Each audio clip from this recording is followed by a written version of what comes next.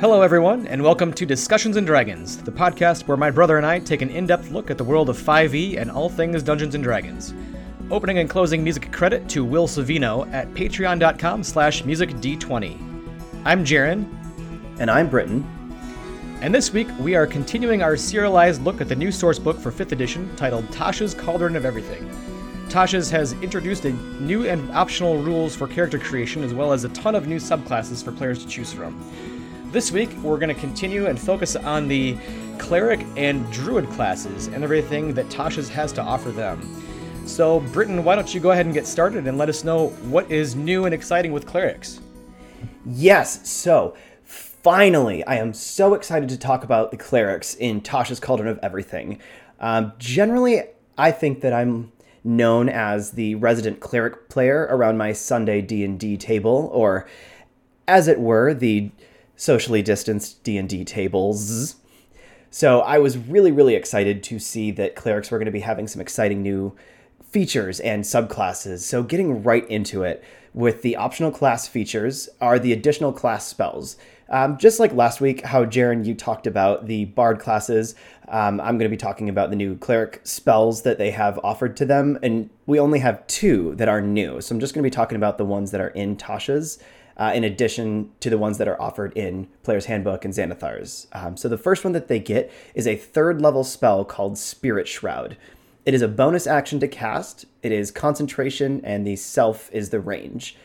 So what this does is any attack that you make deals an additional 1d8 radiant, cold, or necrotic damage to a creature within 10 feet of you. Now here's the kicker. So if that damage is taken by a creature, that creature may not regain hit points until the start of your next turn. So I think that's really cool, especially if your clerics are fighting, undead or vampires or werewolves, anything with regeneration. I think being able to halt that regeneration is really awesome. And any creature that starts its turn within 10 feet of you has its speed reduced by 10 feet. And really, for me, I think this is just really fun for clerics because it's offering an augmentation to damage that isn't just on weapon attacks. And, if you throw yourself into battle and you want to power up one of your cantrips or cast Inflict Wounds, you get a bump in damage and that additional effect of reducing their regeneration. Oh, that's very cool. So is this spell an ongoing effect sort of a thing? Yeah, so because it's concentration, just anytime you attack a creature, they're not going to be able to regain hit points if they take that damage until your next turn. So realistically, you could keep that going so that you're throwing your cleric in to make sure that they don't regain hit points. And it's, like I said, it's anytime that you do damage. So say you cast your bonus action to do something that has damage, or you use your spiritual weapon, that's you doing an attack. So it's the 1d8 on that. And hey, you want to throw a cantrip in there as an action, you'll also get the damage boost to your cantrip. That's really strong. I like that. Yeah, I really like it too. And moving right into the second spell that they get is called Summon Celestial. So it's a 5th level spell, 1 action to cast, concentration up to an hour, and a 90-foot range. So you summon a celestial spirit ally to follow your verbal commands in or out of combat. And the stat block is provided for the player in Tasha's Cauldron of Everything. Finally, a summoning spell that does not require the DM to do all of the work. Well, as a DM, I'm very excited for these new summon spells. I'll tell you that. Yeah, honestly, we could do an entire episode just about the new summoning spells because of how much better they are than all of these conjure spells. They really should just take conjure whatever, throw it out the window, and just use these summoning spells. All around, this is just a better and more balanced version of Conjure Celestial, in my opinion, because as you cast the spell with slots higher than 5th, the thing that you summon, I think there's Celestial, Fiend, Shadow, it's like Shadow Spawn. As you cast this with slots higher than 5th, the creature that is summoned just gets incrementally more powerful. Rather than, I think it was like, if you cast this with a 9th level spell slot, you can summon a CR5 instead of a CR4. Like, that's cool because you get, some sort of option, but at the same time, I would rather just have one thing that you summon. It gets more powerful as you level up your spell. Yeah, and I like the simplicity and the consistency and reliability of these new summon spells. And we'll get into it a little bit when we get into Druid as well, but I'm sure that you as the player are excited both to be able to summon something as a cleric, but also have something that you can rely on that's a specific stat block. It's going to be the same every time, and you can really rely on that. Yeah, and you also don't have to have, a couple cards sitting out, or you got your laptop up, or whatever monster manual you're flipping through, trying to find your CR that you have to try to summon, and well, hopefully it has the things that I want, and it's like you said, it's consistent, it's reliable. So moving from those additional class spells goes into the new optional Channel Divinity feature, which is called Harness Divine Power. You can expend one of your uses of Channel Divinity to regain one spell slot, of which can be no higher than half your proficiency bonus. Now, this was kind of interesting to me when I read this, because I generally try to think of things at max range or max efficiency of power or what have you. What can you do with this? So at 20th level, you get a +6 proficiency bonus, rounded half down, that's 3. So at the very max, at a 20th level caster, you can use your Channel Divinity to regain a 3rd level spell slot. And I can imagine that, I guess, this feature is included for players that really enjoy casting all of their spells throughout the day, and still having the option to do one more, or 2 more, or 3 more. As you level up, you get more uses of your Channel Divinity. So I guess it's good for them. Honestly, I've always wanted a unifying Channel Divinity feature for clerics that wasn't just turn or destroy undead, because that can be really limiting to a party or to any spellcaster, really, that wants to use necromancy to raise the dead. I think, for clerics, in my opinion, it's really reductive and kind of narratively boring to say that all clerics are just bestowed the holy power to destroy the undead. Like, what if a cleric worships a god of undeath? Or if your cleric has an affinity for zombies? Or just your party is full of necromancers. A major Right. part of their kit is wasted. Right, yeah. Then, for me, I thought of the Wizard's 1st level Arcane Recovery. It's just kind of like a weaker version of this. So all around, it's not a perfect fit for a unifying Channel Divinity feature, but it is better than nothing, because you can narratively see why maybe your cleric's choosing this versus turn/destroy undead. All right, interesting. Yeah. And speaking of versatility, we're moving into our 4th level feature, which is Cantrip Versatility. Whenever you reach 4th level and any level that you can do an ability score improvement, you can swap out a cantrip that you know with another cantrip from the cleric spell list. And as we talked about in the Bard episode, effectively all spellcasters are going to get a sort of quote-unquote versatility option. I think it was called like Bardic Versatility. I'm sure I think the Warlocks is like Eldritch Versatility. Every single spellcaster is going to get a versatility option, which is just, in my opinion, a much needed addition. Yeah, it gives everybody some flexibility every time you, increase at that 4th level and increase your stats. You just get a little bit of options to, choose something different based on the situation that you're in.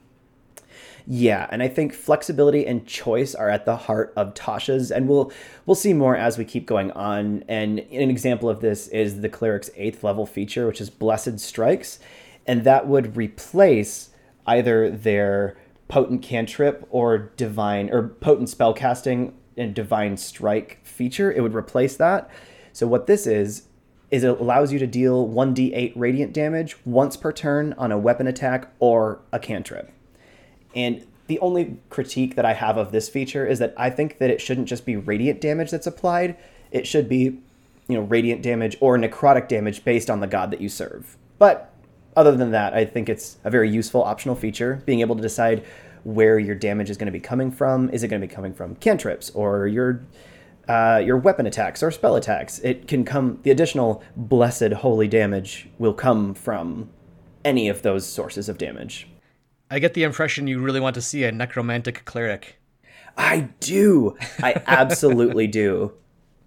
All I want is a zombie raisin, can we have a cleric of Vecna? Come on. Yeah, why not? Yeah. It's time. It's 2020, this hellish year. Can we not have a hellish cleric? Agreed. So, speaking of Hellish Clerics, we're going to move right into their divine domains. And as a disclaimer, I would like to say that I will be talking about the Channel Divinity feature of that subclass first, because I think that Channel Divinity is at the heart of the subclass, and I just really want to talk about it first, and they always excite me. That's what I look for first when I go into a new divine domain. So the first one that they have here is called the Order Domain. And this domain focuses on laws and logic and just societies. The clerics of this domain seem to be about promoting lawful behavior and denouncing and breaking the lawless. When I read some of the descriptions of this divine domain, I had heavy, mad paladin vibes. Yeah, I can certainly see that, yeah. Yeah. So with their Channel Divinity feature is called Order's Demand. And each creature that you choose within a 30-foot radius sphere that can see or hear you must succeed on a wisdom saving throw or be charmed by you until the end of your next turn, or if they take damage. And additionally, you can also make them drop their weapons as a part of this action. So immediately I'm thinking about in combat, insanely useful and tactical feature to optimally, depending on your positioning, be able to disarm an entire team of people around you. And again, with the Paladin, I think that using the will-bending abilities are left up to the Bard and the Paladin. So I think this is a fun flavor that clerics don't often get to have. This mass charm kind of reminds me of the Glamour Bard from Xanathar's. So again, I think this is a fun flavor that they don't often get to see as like a voice of authority to make people drop their weapons and listen to them. That's really cool. Yeah, that could be very useful in the middle of combat or even as a role-playing sort of feature where you're going to a town that you're not really known in, and you can just use that to kind of gain some reputation and gain some acclaim, get the attention of the crowd, and just charm a whole crowd of people. Yeah, and I think if you're coming up on people that are hostile towards you, you could even use this to discourage combat altogether. Make them drop their weapons, do an intimidation check. If it's high enough, you might be able to just completely discourage combat and skirt out of that situation. High risk, high reward. If you fail, it's probably not going to be a fun time. Right. Yeah, not at all. And, speaking of being the voice of authority, that is the title of the first level feature that you get. So if you target an ally with a first level spell or higher, they can use their reaction to immediately make an attack against another creature that you can see. So clerics are generally known for supporting their allies and buffing them, or helping them by debuffing, an enemy. And I think that this feature is proof enough. It's a fun feature that allows players to creatively cast buffing spells and not feel bad about healing versus dealing damage. I know sometimes even as a player, if it's like, all right, well, this thing that I'm fighting, I could either just try to kill it now or revive the person that's right in front of it, or do I wait for them to get downed and then go attack it? This is a good way of not feeling bad about choosing a buffing or a healing spell instead. Being able to heal the downed ranger and then being able to use their reaction to shoot an oncoming enemy or pumping up your barbarian before they hit with an all-out attack. Being able to buff and deal damage on the same turn is so effective. I'm imagining you just restoring hit points to a downed ally, and they immediately just fire off an arrow. It's a very funny image in my head. Yeah, or they, like a barbarian or whatever, and they're down on the ground, and you go down and you touch them with your cure wounds, and they just come up with an uppercut and sock the person right in the face for downing them in the first place. Go from unconscious to I would like to rage. Exactly. And this actually flows right into their 6th level feature called Embodiment of the Law. When you cast an enchantment spell of 1st level or higher, you may change the casting time to 1 bonus action, given that the original casting time was 1 action, and you can do this a number of times equal to your wisdom modifier. Now, that is kind of a hard boundary. There aren't really more than a handful of spells that fit the criteria of enchantment 1 action, but the more important ones are Bane, Bless, Command, and Hold Person. So this is an interesting feature because this is encouraging 2 spell casts per turn, and one of those being crowd control, or CC. So, for instance, being able to cast a 4th level hold person on clumped enemies and then casting the cantrip Word of Radiance afterwards to deal 2d6 damage to all of them is a really powerful combination. Offering, CC and damage in the same turn is tremendous in regards to helping your team. Yeah, and that specific type of scenario I think that really plays into the theme of this specific cleric's order, this domain, I mean, and especially with the name of this feature, the embodiment of the law. I think that fits really nicely. Yeah, it's you're thinking tactically. You're kind of giving orders as a tactician, or you bless your ally. That gives them the plus D4. You're targeting them with a spell. They can immediately make a ranged attack or an attack with their reaction, and you can still throw your cantrip out there. It's more about that, which I think is really cool. So moving into the Divine Strike, which is the 8th level feature that all clerics get, previously possibly replaced with the Blessed Strikes feature. You're going to be doing the 1d8 psychic damage when you hit a creature with a weapon attack, and that's increased to 2d8 at level 14. This feature's fitting. Psychic damage makes sense for the subclass, and it would track that you're making a good amount of weapon attacks with this subclass, especially if you're throwing yourself in there in the middle of everything. Yeah, it's a little bit of a damage boost. Yeah, nothing too crazy. It's not something that we haven't seen before.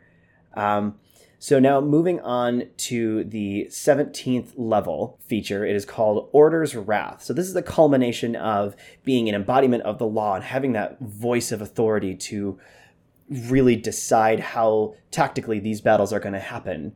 When you deal damage to a creature with your Divine Strike, you may apply a curse to that creature. Cursed creatures will take an additional 2d8 psychic damage the next time it's hit by an attack. And this can be used once per turn.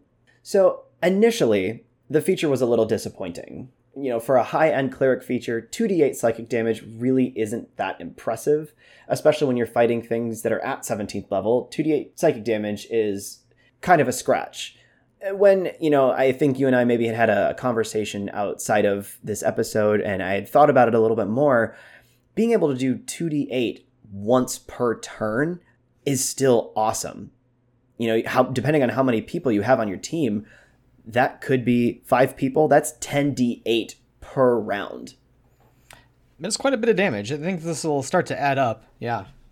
Yeah. And it is per Divine Strike, I suppose. I wonder if you can add multiple ones of those. Can you use your Divine Strike multiple times, or is it just once per use? It's once per turn you can use your Divine Strike. Gotcha. But still being able to have that recurring damage is... that's going to start to add up. Yeah. I mean, looking at it in terms of as long as you're able to use your reaction, get attacks in, and things like that, because you can use your reaction, still get hit. Well, actually, you know what? No, now that I think about it, I don't think that 10d8 would even work, because I think that it can be used once per turn, and you only really get, if max range, 2 attacks per round, you have your attack, and then a reaction. And since it's not your turn, you could apply the Divine Strike on there. So really you're only getting 4d8. So I guess upside, downside, it's additional damage is nice, but I think that only 4d8 at a 17th level feature is kind of disappointing. For example, Life Domain Clerics, they're able to always restore the maximum number of hit points with a healing spell that they cast. That is their 17th level feature. I think it's called Supreme Healer. And this is more on brand for the Life Domain Cleric. And I think a bump in damage is not really an order thing to me. I think that maybe a possible alternative to this order feature, if they wanted to still move forward with a curse, because I think curses can be fun, would that be maybe the creature affected by the Divine Strike damage has disadvantage on any saving throw against an enchantment spell that the cleric cast on them, further imprisoning the target. We talked about how in Tasha's, these new subclasses are really building upon the last thing and making sure that this subclass feels thematically built on top of each other or on top of itself. This doesn't feel like a crown sitting on top of, or like a cherry on top of the cake. It just seems like, here's some more damage. Yeah, and before we move on, I'm going to agree with you there. I've had to reread this feature multiple times because it was a bit confusing, and I think the idea is that it's supposed to work in conjunction with the previous features. But still, it seems like there's really no way to get around it being simply, hey, the next time an ally hits that creature that you just hit, they take an additional 2d8. And I don't see how that's a very exciting thing at 17th level. Yeah, not a bit, unfortunately. But overall, I think this subclass is pretty unique in their combat style. The features that promote both multi-spell casting and also a good amount of martial activity in the turn. And I think that the strongest thing, I guess for me, that this subclass has to offer is the ability to engage CC and deal damage on the same turn. Unfortunately, I think the class kind of falls flat when it comes to their highest level feature. Well, that's all right. Maybe it's a sleeper. We don't quite see how good it is yet. Yeah, maybe this is the secret, amazing OP meta game breaking. I'd love to see it. I really would. Yeah, prove us wrong. Yeah. So moving into the next divine domain is the peace domain. So this is, if there's one word that could describe the peace domain clerics, it's diplomacy. Clerics of this domain are focused on the peaceful bonds between people and nation and fostering relationships and building people up. And I think being able to be that diplomat is exemplified by their Channel Divinity feature, which is called Balm of Peace. So as an action, you can move up to your speed without provoking opportunity attacks. And when you move within 5 feet of any other creature during this action, you may restore 2d6 plus your wisdom mod worth of hit points. And they can get this benefit only once per this action. So unlike some other Channel Divinity features, like the previous one, this one really only has a combat or post-combat utility for me. Restoring hit points is only clutch when you're in combat, but being able to move without opportunity attacks is already great. But then being able to basically infinitely cast a better version of a level 1 Cure Wounds on potentially your entire team in one action is incredible. Yeah, that's really nice. It's you're the roving medkit. Yeah, you are Sonic with an EpiPen. Yes, exactly. And, in my opinion, this is one of the most useful Channel Divinity features that I've seen from clerics bar none. Healing is already massively important in combat, especially in clutch res moments. Yeah, this one will be used quite a bit, I think. Mm-hmm. And I think this one and their level 1 feature, Emboldening Bond, will also be used quite a bit. As an action, you create a magical bond between a number of creatures equal to your proficiency bonus for 10 minutes. While within 30 feet of any one of them, those creatures can add a d4 to an attack, check, or saving throw once per turn. You can do this the number of times equal to your proficiency bonus per long rest. Now, spoiler alert, this is where this class starts to build. So you will see as I talk about the features in this class, this all boils down to your level 1 feature being the foundation on which you thematically and stylistically build a subclass. So, again, with a feature replacing a spell, but improving upon it. So this level 1 Emboldening Bond, it is like a combination of Guidance and Bless. But it doesn't require concentration, and it is on any attack, check, or saving throw. I have nothing negative to say. I think all around it's just a great feature. Being able to bond people together and they can move together as a group, and still 30 feet on a battle map is still really, really far apart. That's quite good too, because this effect seems like it continues, right? It's not simply like the guidance cantrip where you just use it once and it's done. It seems like as long as you stay within that range, they just keep getting to do this because you're bonded. Yeah, and it's while within 30 feet of any of them. So say I'm standing here, I've got somebody 25 feet away, and they've got somebody 25 feet away from them. We are all 3 still covered because we are within 30 feet of at least one other person. Yeah. So being spread out like that and having those bonuses, super nice. Yeah, and it looks like this lasts for, 10 minutes? Yes, 10 minutes.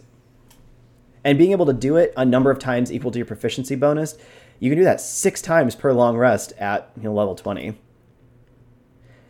But we're not there yet.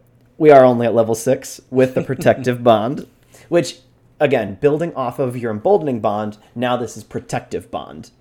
So when a creature is affected by your Emboldening Bond and they are about to take damage, another creature affected within 30 feet can use its reaction to teleport to an unoccupied space within 5 feet of that creature and take all of the damage instead. So when I read this, something that immediately usually comes to my mind when I think about this feature is that nobody likes to take damage, ever. Not even the tanks. And I know that as a cleric, I tend to make myself a roving block of heavy plate armor and have a high AC so that I never take damage and I can spend my time taking care of the party. So for me, there's not really an upside for the person that teleports, other than the fact that maybe the squishy person that they're protecting won't take any damage, but someone is still taking the full brunt of the damage. To tweak it, maybe if I could, I would instead have that the teleportation still happens and the damage still gets taken, but instead, or not the damage gets taken, but instead the attack roll actually goes against the teleported creature's AC, possibly causing the attack to miss. That could be too much, but diverting the damage to somebody else also seems like a bit much when you think about the full amount of damage.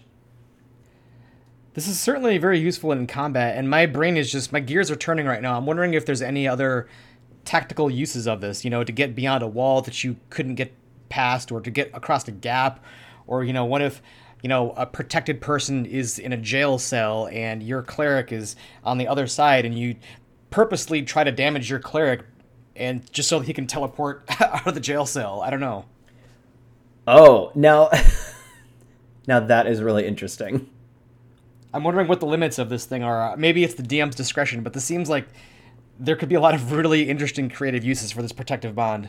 Yeah, I honestly didn't think about that. That would be really cool. Because, yeah, as I'm looking at it here, it doesn't say specifically this has to be combat damage. It just says when it's about to take damage. So it could be you could try to hurt your ally just to help that bonded player, teleport to someplace that they couldn't otherwise get to. Yeah, I roll to kick my friend in the shin. Do 1 point of bludgeoning damage. Don't worry, buddy. We're going to break you out. Super easy. Yeah. And so moving into the level 8, which is again, which could be replaced. This is potent spellcasting. Add your Wizmod to the damage for any cleric cantrip that you cast. Not a unique feature. You see it with really any spellcasting heavy subclass. Take it or leave it with the optional Blessed Strikes feature. I don't really have too much to say because this is not anything new. But so the third and final iteration of this bond is called Expansive Bond. So when a creature is affected by the Emboldening or Protective Bond feature, the range is increased to 60 feet, and if they use their reaction to take the damage for another creature, they have resistance to that damage. So immediately, doubling the distance definitely makes this way more formidable. Being able to cast a wide net of allies that are all under this protective feature, it makes it so that rangers or other long-range spellcasters can freely stay in the back lines where they might like to be and still sling their spells and be under the protection of this protective bond where they could, have their damage taken by somebody else. And I like that this builds off of the level 1 feature. The continuity of features and building into this one feels really nice. Unlike the order feature, this feels like a cherry on top of, all right, you've built this magic that is based on creating bonds between people. Now they can teleport and try to save each other. And now it is a 60-foot range and you have resistance to that damage. So I think it feels like a really good payoff. Like, yep, I am now a 17th level cleric of the peace domain. I can do the max amount with my magic. Yeah, with this cap on the top, it really feels like if you've ever felt as a cleric like you just weren't doing enough to support the party and keep everybody alive, this seems like the domain for you. Yep. And I will say again, for this level 17 feature, I think that the whole taking damage thing should be against their AC, and then the level 17 payoff would be that even if they do take damage from it, the damage is halved. That way, they're throwing themselves into the damage on behalf of more vulnerable characters. They can still get a high-level upside of having some protection. But that could be me and my precious clerics that I'm trying to protect from any sort of negative downsides. Still, it feels like a really good cap to this specific domain. Yeah, overall, this domain is well designed and it has a fully rounded out and fleshed out concept, creating bonds between teammates and then not only granting bonuses to them, but allowing them to think tactically to support each other can offer some really wonderful in-combat roleplay moments, which, let's be honest, don't often happen when you're just trying to stay alive. Sometimes your RP can fall to the wayside when you are just trying to stay alive or kill the dragon that is bearing down on you. Yeah, definitely. The only thing that sticks out to me is just the name. Nothing about this screams peace to me. Maybe like a bond domain or something like that. I know this is semantics and basically not really anything, but it just, peace to me, I just always think of like zero fighting, like no sort of aggression when you can use all of this really aggressively. It's all about forging relationships and trying to tie teammates and people together, something along those lines about bonds or, I don't know, something. Yeah, I could certainly see that. Yeah. So, taking basically the opposite of peace and warmth, and I think about sunlight, we are now turning to the dark side. Finally, we can talk about the religious goth subclass that I've always wanted to play and I didn't know until now, the Twilight Domain. Twilight Domain clerics are about teaching that there is comfort in the darkness and not just terror. They seek out to use the darkness and nighttime to provide protection to their allies, as well as being a night terror to their enemies. So kicking things off with their level 2 Channel Divinity feature, it is called Twilight Sanctuary. So as an action, you create a 30-foot sphere of dim light centered on you, and if a creature, including you, ends its turn in that sphere, you can grant one of these effects. Either temporary hit points that are granted to them equal to 1d6 plus your cleric level, or you can end a charmed or frightened effect on it.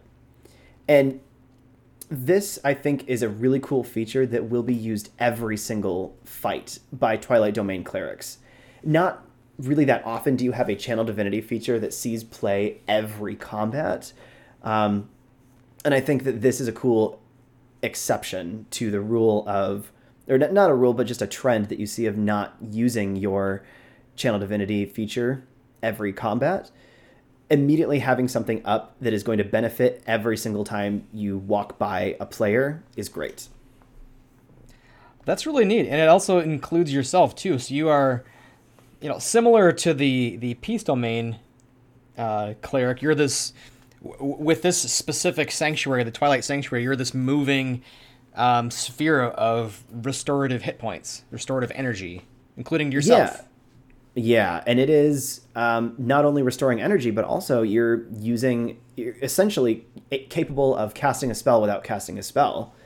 Being able to end charmed or frightened effects is so useful. I can't tell you how many times I've been in a fight that has been completely derailed for my character because I've been affected by a charm or a frighten. Actually, I think like 3 or 4 weeks ago when we were playing D&D in my first session of the day, we were fighting a Royal Griffin, and my character has a low wisdom score, and he was frightened the entire fight. He didn't get 1 point of damage because he could not break out of his frightened effect. Oh, that's so annoying. This would have been so useful then.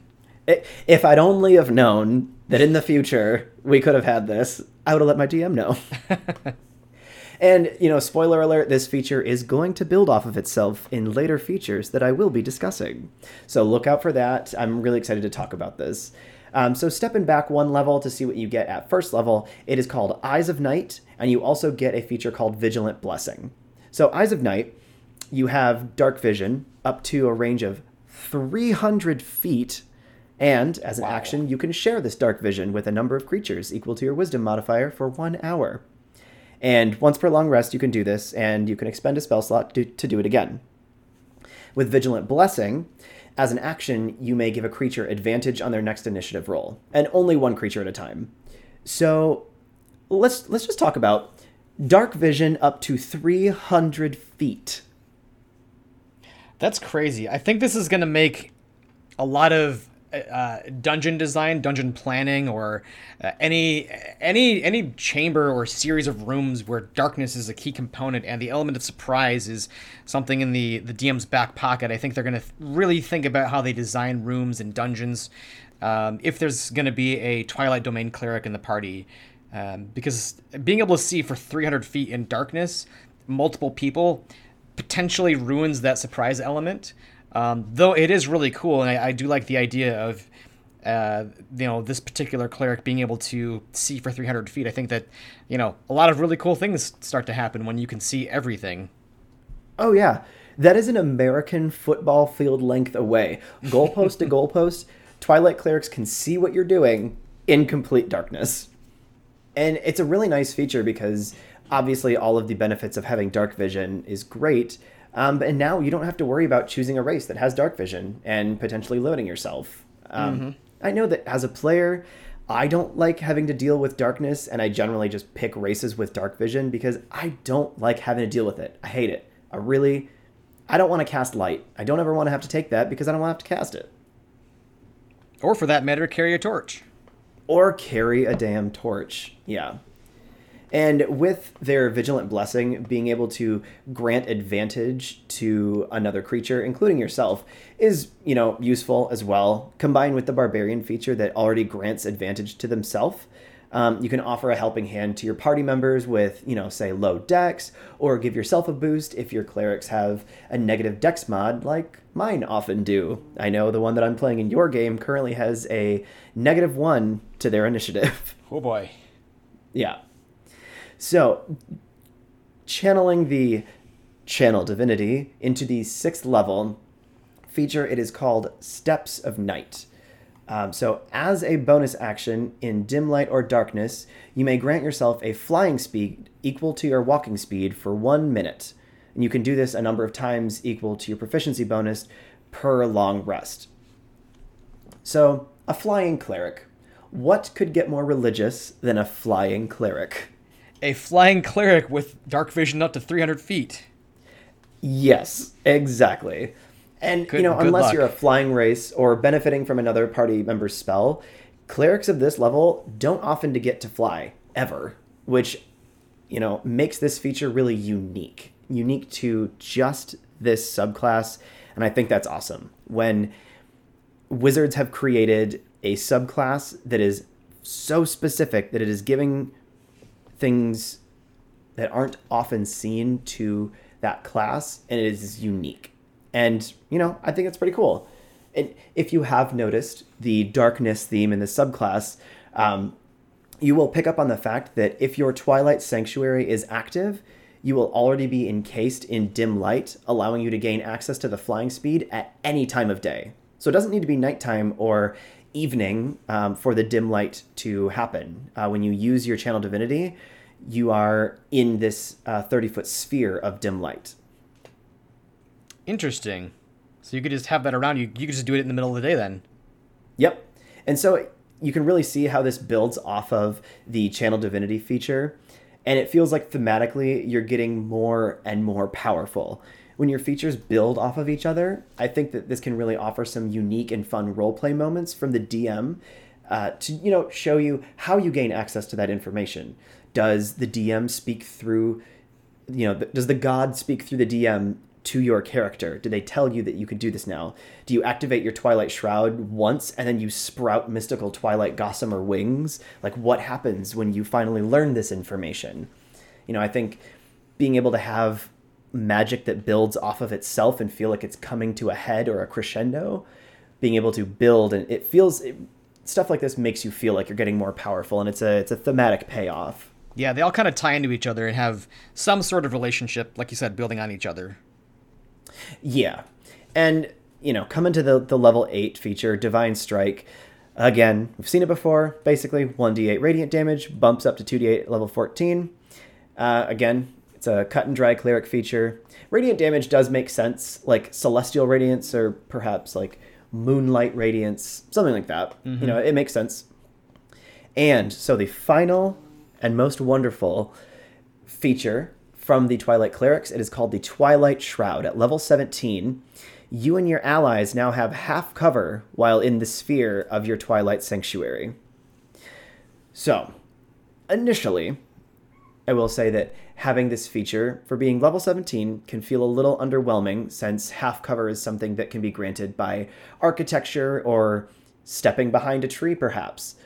Having said that, combine that with a flying speed, you become a mobile beacon of twilight that can grant half cover in a 30-foot radius sphere to anybody, and choose to either end a frightened or charmed effect or give them temporary HP without any sort of action or concentration on your part at all.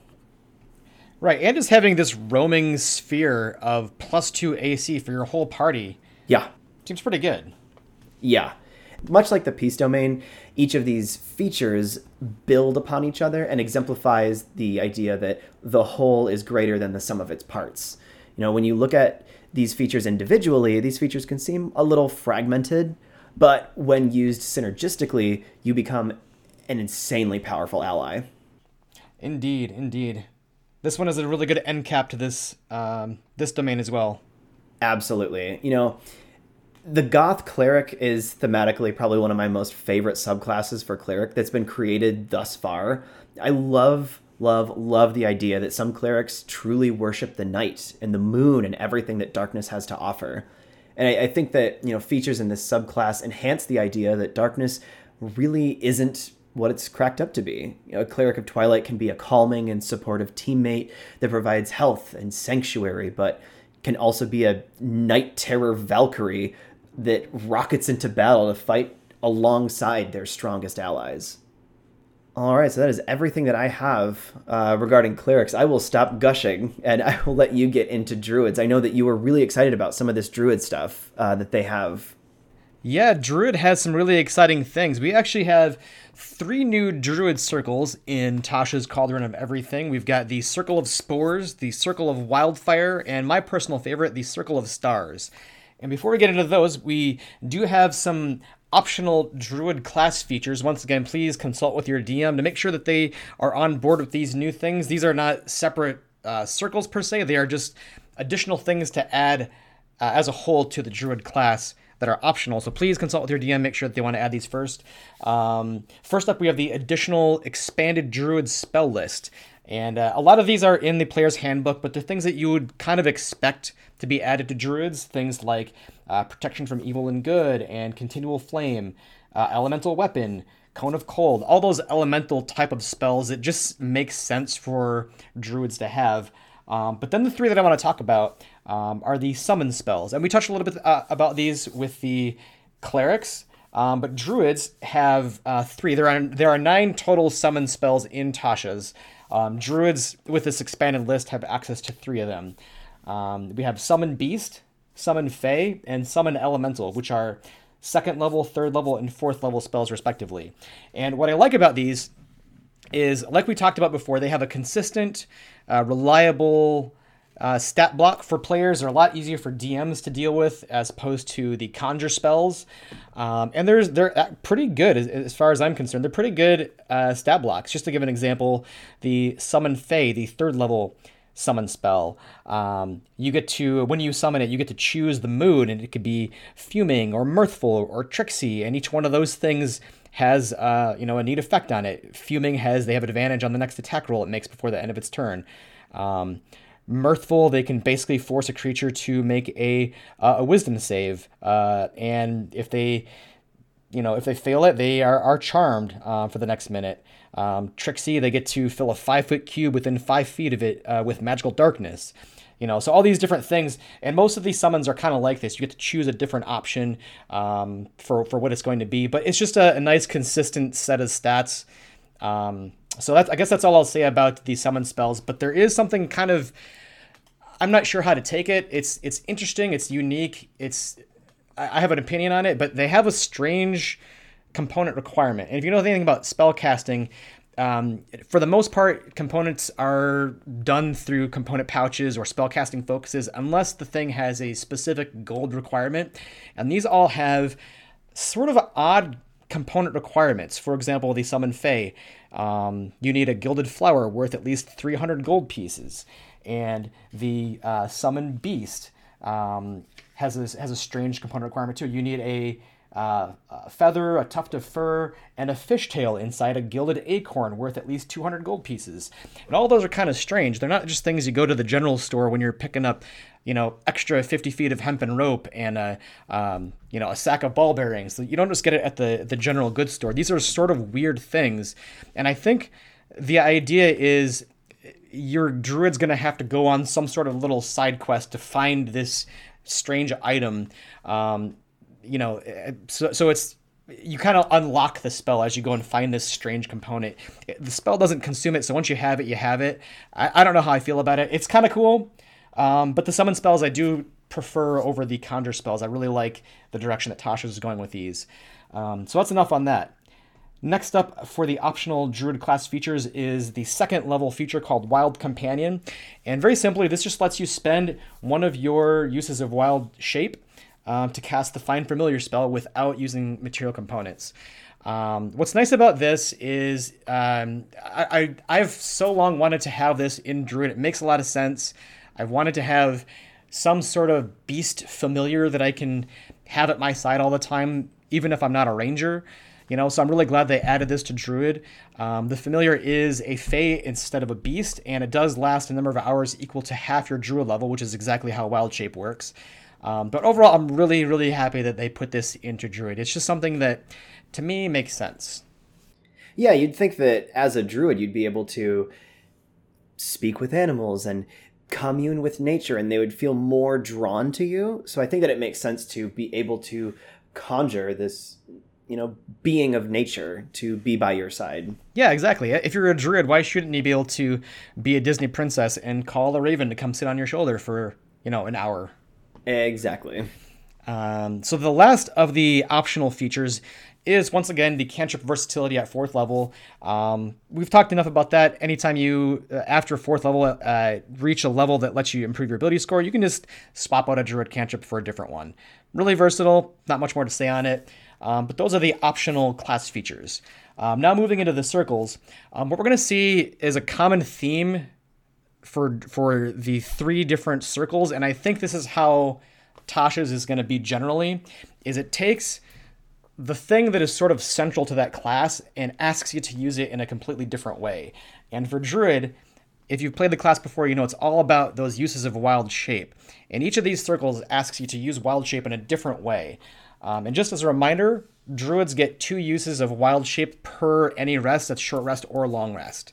So keep that in mind as we go through these circles. So first up, we're going to look at the Circle of Spores. This is a really interesting circle, and it's all about that idea of finding beauty in decay and that appreciation for the cycle of life and death, that transformation of mold and spores into this new, strange, beautiful life. Where this circle would, have a revolt and a detest for the undead that seeks to halt that cycle and kind of keep it in sort of stasis. It really appreciates that continual cycle, life and death being opposite sides of the coin. So at level 2, we get our circle spells, and these are all things that are in the player's handbook. We won't go through them in detail, but they're things like Chill Touch, Blindness, Deafness, Blight, Cloud Kill, Contagion, Animate Dead. Spells that make sense for the class. As a reminder, circle spells for Druids, you get them at specific levels. You always have them prepared, and they don't count against the number of spells that you can prepare each day. That's how circle spells work. The other couple features that we get with the Circle of Spores at 2nd level is the first one called Halo of Spores. This is a really neat feature, and the rest of the features kind of work in conjunction with this 2nd level feature. What Halo of Spores does is you surround yourself with this invisible necrotic spores that are harmless until you unleash them on a creature nearby. And whenever a creature moves within 10 feet of you or starts a turn within 10 feet of you, You can use your reaction to deal 1d4 necrotic damage unless they make a constitution save versus your spell save DC. This damage does scale at 6th, 10th, and 14th level to be a d6, d8, and d10 respectively. And this is just a feature. You don't have to spend a usage of Wild Shape to do this. This is just something that the circle gets at 2nd level. Next up at 2nd level, we have a thing called Symbiotic Entity. And here's where we can use our Wild Shape. As an action, you spend usage of Wild Shape, and you awaken these spores. And it does this effect where you get a couple different things, including 4 temporary hit points for each level of Druid that you are. Some other things. The effect is going to last 10 minutes, or until that temp HP is used up, or you use a usage of Wild Shape. So in addition to the temporary hit points with the Symbiotic Entity, you get to roll the damage die for your Halo of Spores a 2nd time, and your melee weapon attacks deal an extra 1d6 necrotic damage on top of whatever it's already doing. So since this is an action and lasts 10 minutes, I think this is the kind of thing that you probably want to use when you're going into a situation where you anticipate there's going to be some combat, right? You don't want to be doing this as your single action on your turn after combat's already started. It's going to last a while, and you probably want to get it active before going into combat. But like I mentioned before, as this is an additional necrotic damage, just think about like preparing for combat, and you enable your Symbiotic Entity, and you also cast Shillelagh, so you get that extra staff damage. So, at 2nd level, thinking about dealing 1d8 plus 2 or 1d8 plus 3 because of Shillelagh, and you get an additional d6 necrotic on top of that just with your staff. I think is pretty good. Yeah, that does seem like really, really nice early game stuff, because admittedly, a lot of campaigns peter out, or they don't make it unless they're really serious and they want to make it all the way to the end. So I think this is a good early on feature. I was going to say something about the intensity of the damage at higher levels, but I think, again, with campaigns not reaching past a certain level, I think this is a really nice feature for the spores to have a self-preservation kind of effect. They're really protecting their Druid from damage, and being able to deal that damage back, I think, is really, really nice, especially at low level. Yeah, and this circle kind of asks you to be more in the middle of combat, I think, than anything. Rather than being a long-range Druid that summons a pack of wolves to go attack for you, or to, I want to attack with my bow from long range. This one kind of asks you to be in the middle of things. Mm-hmm. And it gives you good reason to do it too. So continuing on, at level 6, we have the feature called Fungal Infestation. And this one's really neat, and I think this is exactly what I think about when I think about a Druid that is all about spores and mold, and that cycle of life and death. And with this one, you actually use those spores to animate dead creatures. So how it works is whenever a beast or a humanoid that has to be smaller or medium-sized, whenever it dies within 10 feet of you, you can use your reaction to animate it. Those spores infest that recently dead creature, and you make it stand up with 1 hit point. You get to use the zombie stat block. It's going to fight for you. It's up and going for an hour or until it dies. But if you've not taken a look at the zombie stat block, just to give a quick refresh, it's got up to 22 hit points. It's got some pretty neat attacks. But I think the thing that does it for me is this feature on zombies called Undead Fortitude, which if it's going to die, it makes a con save. DC is 5 plus the damage it takes. And if it saves, it doesn't die. It just goes back to 1 hit point instead. So this is potentially using those spores to reanimate a dead thing that might be a little tricky to kill. Wow.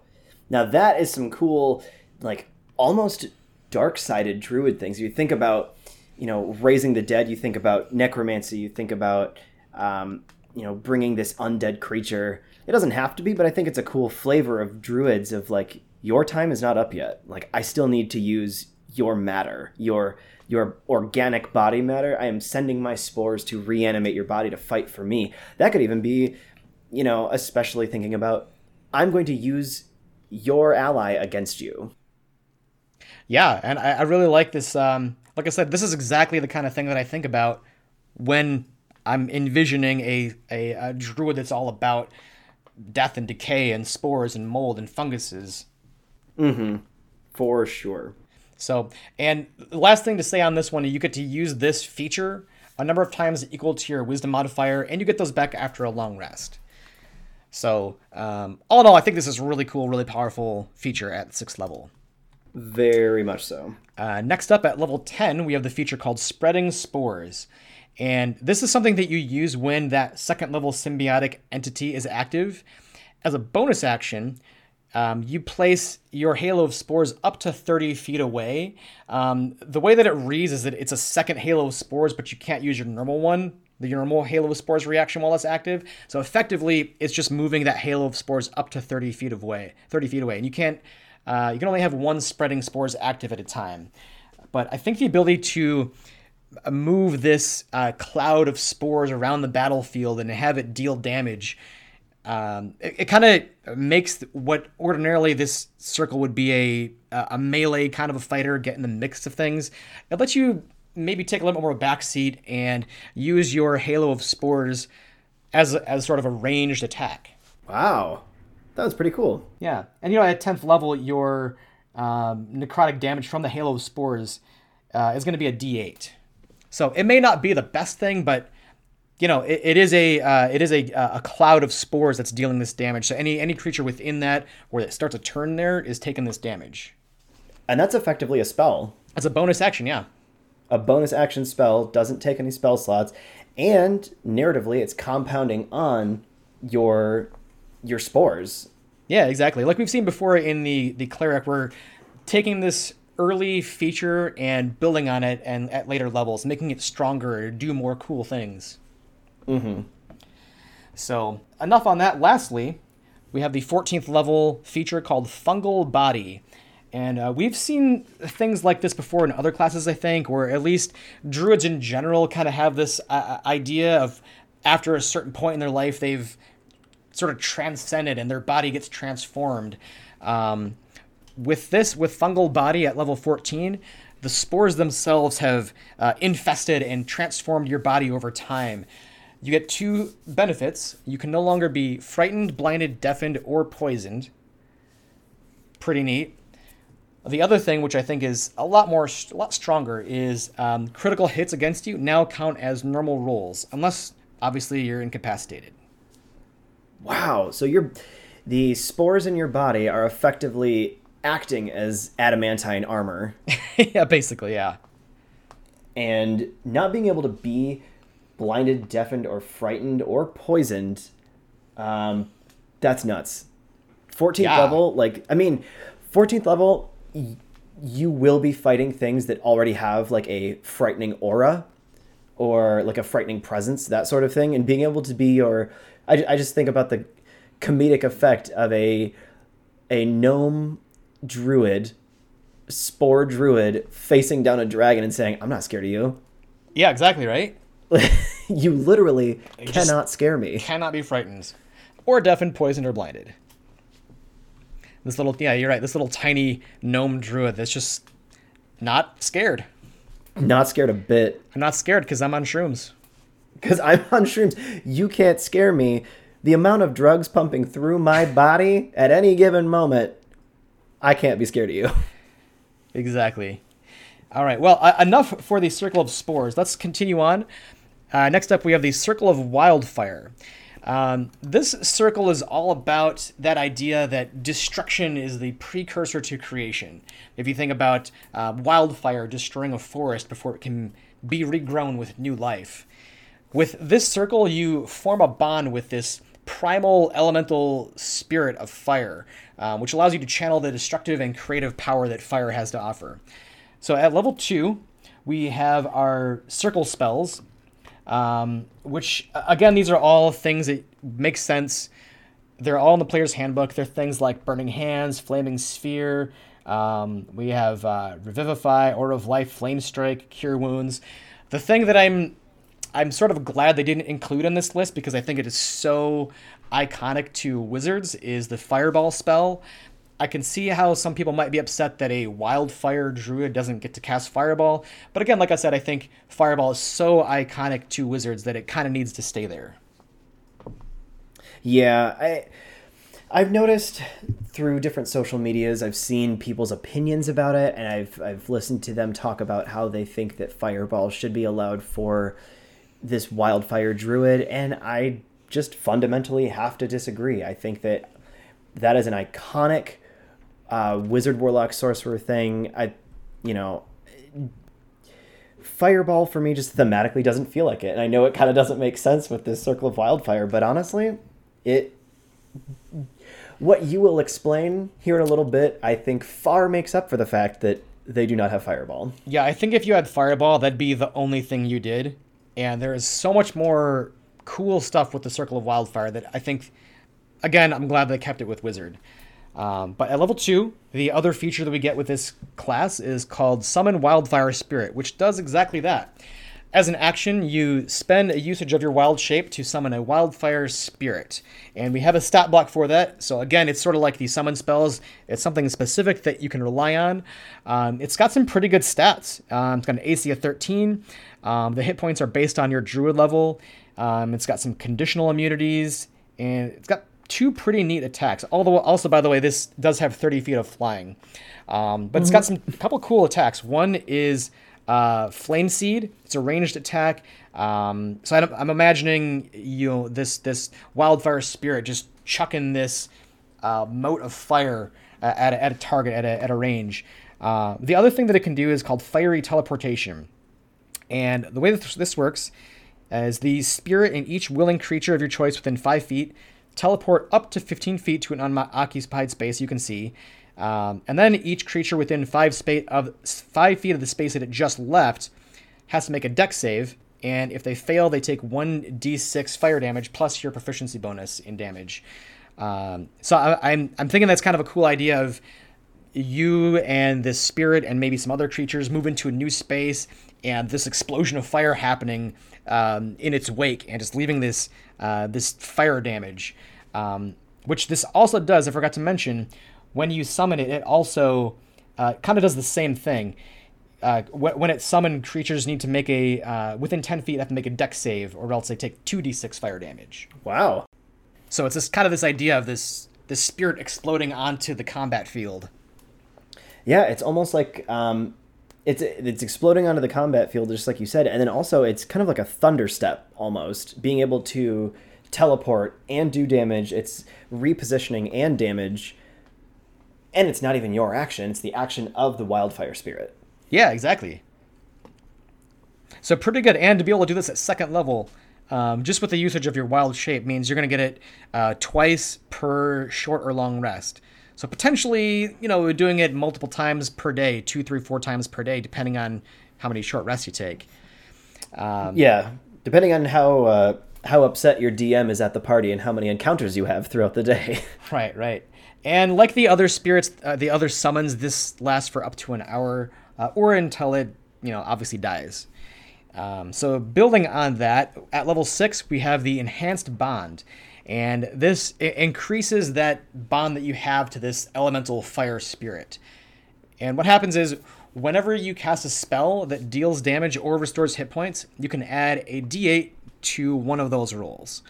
Additionally, spells that have a target other than self can now originate from the spirit.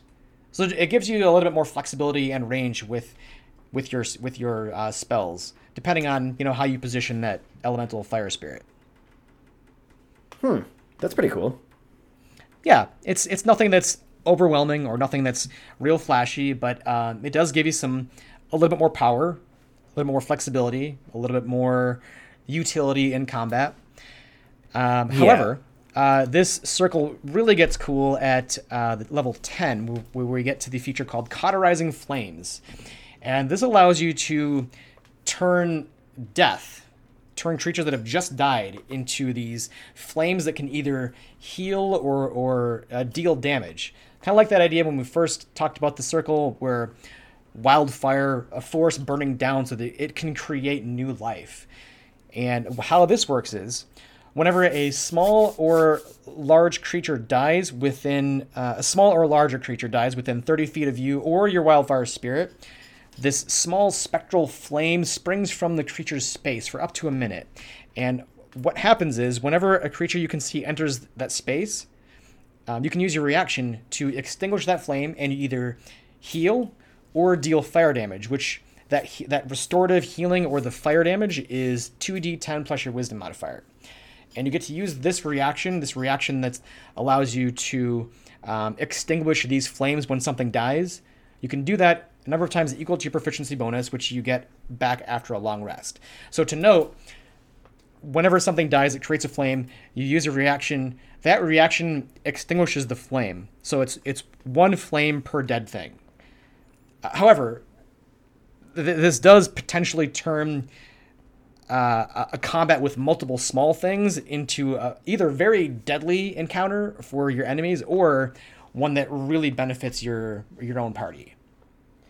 Yeah, I mean, at max, that's 25 hit points restored on a reaction.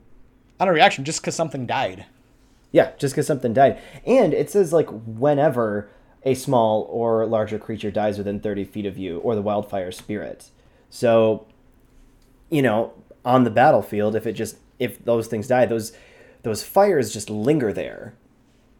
Oh, and even for 1 minute, like, I'm thinking about post-battle, there are just kind of flames flitting about the battlefield, and you don't have to worry about casting Cure Wounds. All of your allies can just run around and, yep, I will take that healing. Just go bathe yourself in the flames, friends.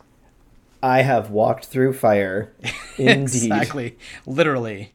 So, moving on, our last feature for the Circle of Wildfire is at level 14, and it is called Blazing Revival. Once per long rest, if your spirit is within 120 feet of you, and you fall to 0 hit points, you instead can cause the spirit to drop to 0 hit points, and you regain half your hit points.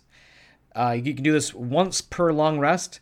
I've seen magical items that do effects similar, but not even close to as good as this, because you're regaining half of your hit points, which at level 14 is going to be quite a bit. So not only do you not die, but you get half of your hit points back instead of going to 0 hit points. Much like a phoenix rising from the ashes, you are reborn anew again, once per long rest. Oh, man.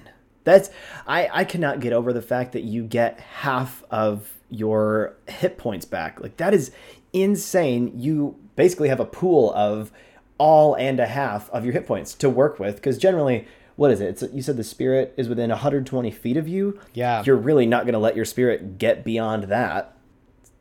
So you basically always have that pool and a half. That's so useful. And think about what an enemy would have to do to get around this. They would need to kill your wildfire spirit so you don't have access to it. And they need to kill it again because you can just summon your wildfire spirit with a usage of wild shape on your next turn. Yep. So it makes a level 14 Circle of Wildfire Druid kind of hard to kill. Yeah, which is really, really nice, especially when you have... I wouldn't say that druids are squishy. I will say that they can be. But even so, having a semi-squishy spellcaster that dumps out the damage, having them pretty hard to kill is very formidable. Oh, yes. This one's going to be very exciting to play, especially being able to summon that spirit at 2nd level. It's going to be a lot of fun. You know me, I love anything that has an animal companion. Being able to have a friend that can't walk away from you, you love to see it. Your friend in fire. Okay, well, that about does it for the Circle of Wildfire. Last up is my favorite, simply because I love how much RP is built into it, and that is the Circle of Stars. This one's very cool. It draws on that power of starlight, that tracking of constellations and their lore, and understanding and unlocking of the secrets and mysteries of the stars. And what we get to do with the Circle of Stars Druid, at level 2, we have 2 new features. The first one is called Star Map. You literally create a star map, and it lets you do a couple different things. The book actually even has a chart that you can roll on, a table to roll on, as to what sort of form that this star map can take. You could really make it whatever you wanted to, but just to give an example, We have things like glass discs that depict constellations, or a scroll covered in depictions of constellations, or maybe it is a crystal that projects starry patterns whenever you place it before a light. Just a lot of really cool RP possibilities. But that's not all. There's a lot of things that it can do as well. So first of all, you could use it as a spellcasting focus. The guidance cantrip, and you also have Guiding Bolt always prepared, and you get to cast it without using a spell slot, equal to a number of times equal to your proficiency bonus, which you get those uses back after a long rest. So already just always having guidance and always being able to cast Guiding Bolt in combat, already pretty nice. I got to play test this last Sunday, and that was kind of my go-to when I wasn't sure what I was going to do in combat. Well, let's just cast Guiding Bolt, because I can. Yeah, I mean, Guiding Bolt is a really, really good spell, and you said you get this, at level second 2. Level, so being able to have that there, Guiding Bolt is already a first level spell, and being able to use it, 2 times, because you have your proficiency bonus is +2, that's 2 extra spell slots, essentially, for Guiding Bolt. Oh, yes. And you only have 3 as a druid, starting at second level.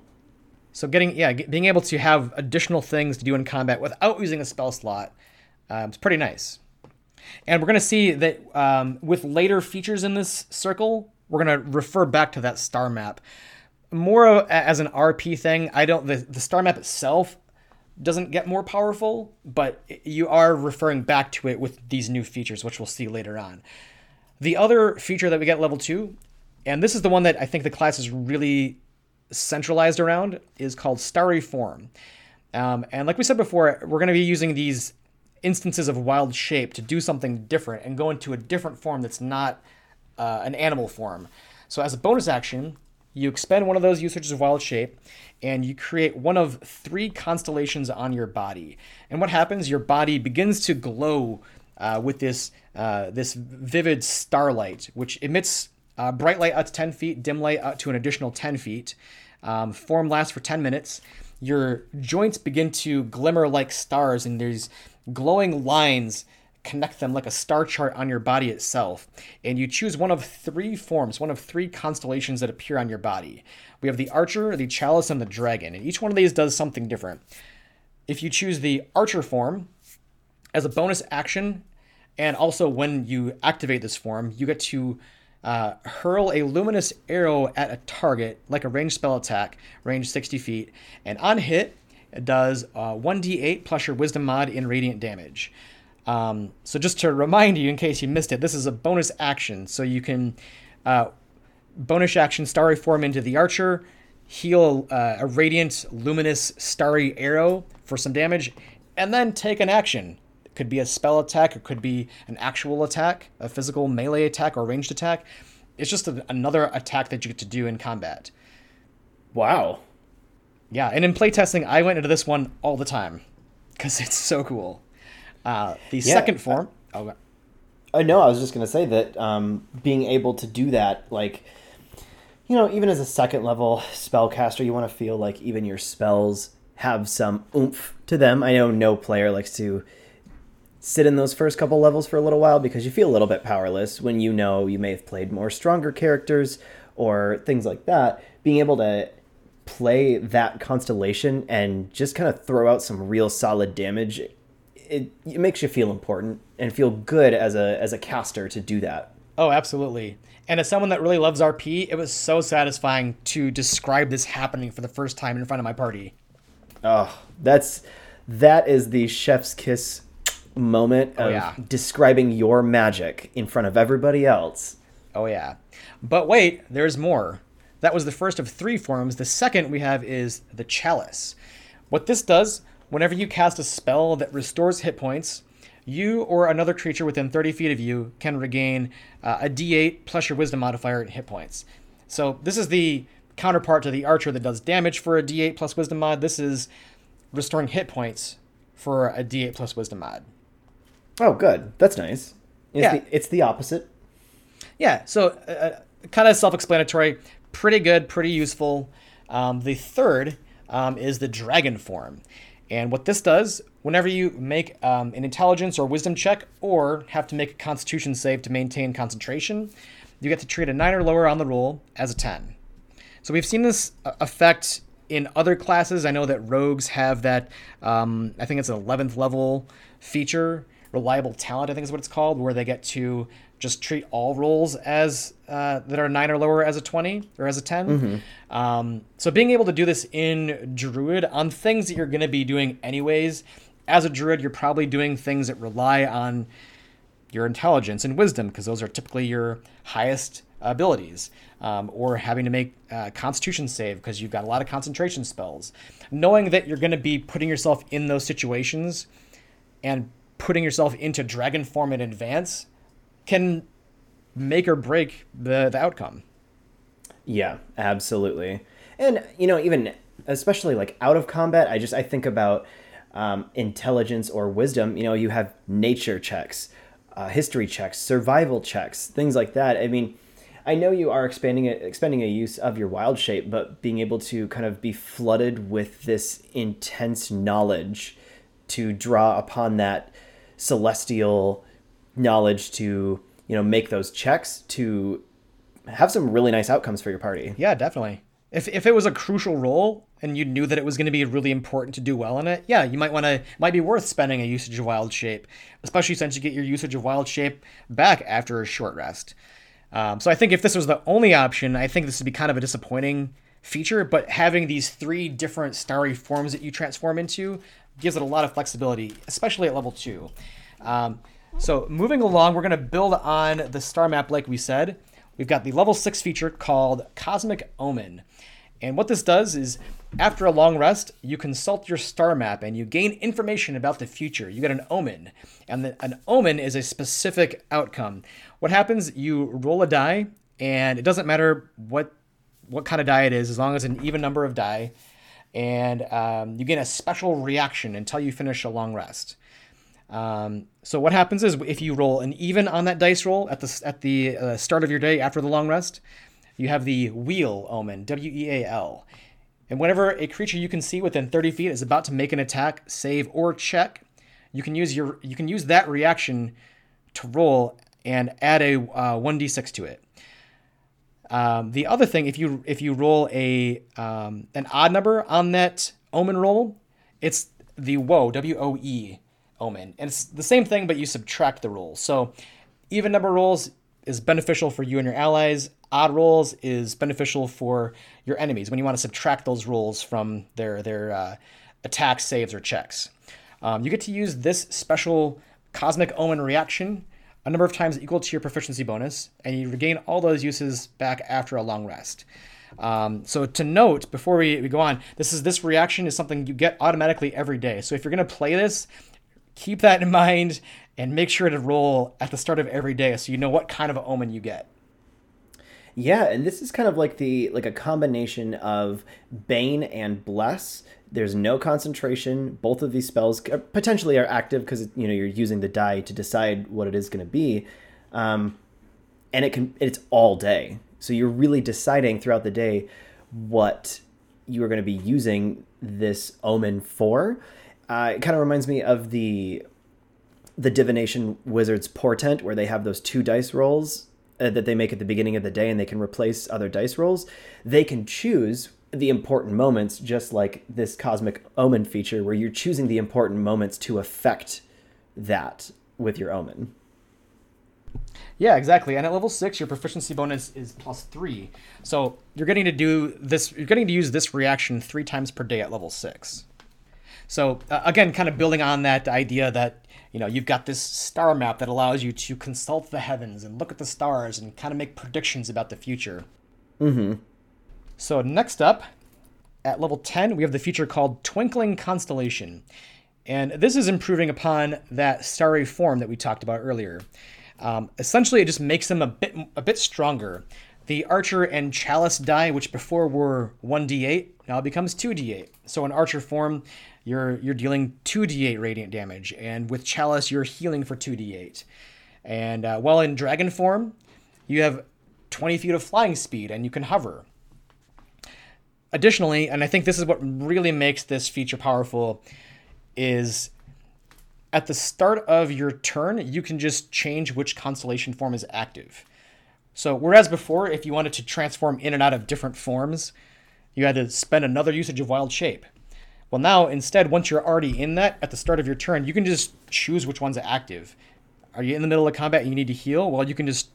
Your body begins to twinkle, and the lines that are connecting these stars begin to change, and now you're in Chalice form. Or you want to switch back to Archer. It just lets you do a lot more and be a lot more flexible with which form you're in. You don't have to really think ahead and be committed to one form because you only have one use of Wild Shape left. It lets you just be a lot more flexible at level 10. Yeah, totally. And I mean, giving yourself a flying speed of 20 feet without any sort of action or concentration is pretty cool in and of itself. Doubling the amount of D8s. And like you said, being able to think critically about what situation am I in, what constellation is going to benefit me and my team the best, being able to switch between those. It's like being able to move between different wild shapes without any action. I think this is a really, really cool feature. And to be honestly, I would think that this was a level 14 feature, just based on the amount of finishing it off, it feels like. Yeah, and I just want to say that I really love the thematic, just how this sticks to this circle of stars. It's called Twinkling Constellation, and I'm just imagining at the start of each turn, your body is just flickering with starlight and changing into a different form, like you're looking at actual stars. I just think that's really cool. Oh yeah, very thematically consistent and assisting in really beautiful RP moments in and out of combat. Yeah, that's probably why I love this one so much. Well, last up to cap off this class, we have the level 14 feature called Full of Stars. And this is kind of similar, along the same lines as the feature that capped off the Circle of Spores. With level 14 Full of Stars, while in starry form, you are partially incorporeal, which gives you resistance to bludgeoning, piercing, and slashing damage. So you're getting that benefit from the starlight, the stars themselves, sort of temporarily transforming your body, allowing you to be a little more of a tank, really, and be resistant to those 3 types of damage: bludgeoning, piercing, and slashing. I would like to note that this book does not say you are resistant to non-magical bludgeoning, piercing, and slashing damage. That's a good point. So even if somebody has a magical weapon, your body, being partially incorporeal, grants that. So nothing very flashy, but it's just all around pretty powerful effect at level 14. It's not an additional thing you really need to think about. It's just giving you a little bit more beef, a little bit more bulk, a little bit more heft in combat. Yeah, exactly. That I totally see that. And that about does it for my favorite of the 3 new Druid circles. Anything else that you want to comment on, Britton? Any final thoughts on Tasha's? Yeah, I think that I think it's quite obvious. You said that your favorite from the Druid subclass is the Circle of Stars. I made it apparent that my favorite of the Cleric domains is the Twilight domain. I would like to hope that maybe you and I can find a DM that could handle us becoming the Night Squad, where you are the Circle of Stars and I am the Twilight domain. We are roaming through the nighttime and being the Night Watch. I would love that. That'd be so much fun, I think. Absolutely. All right. Well, I think that's going to about do it for this week's show. Thank you, everyone, for stopping by and listening. If you like this episode, please check out our future episodes. We're going to be releasing these every Wednesday. And next week, we're going to continue this journey through Tasha's Cauldron of Everything as we discuss the Fighter and Monk subclasses and everything Tasha's has to offer them. This has been Discussions and Dragons. I'm Jaren. And I'm Britton. And we'll see you guys next time.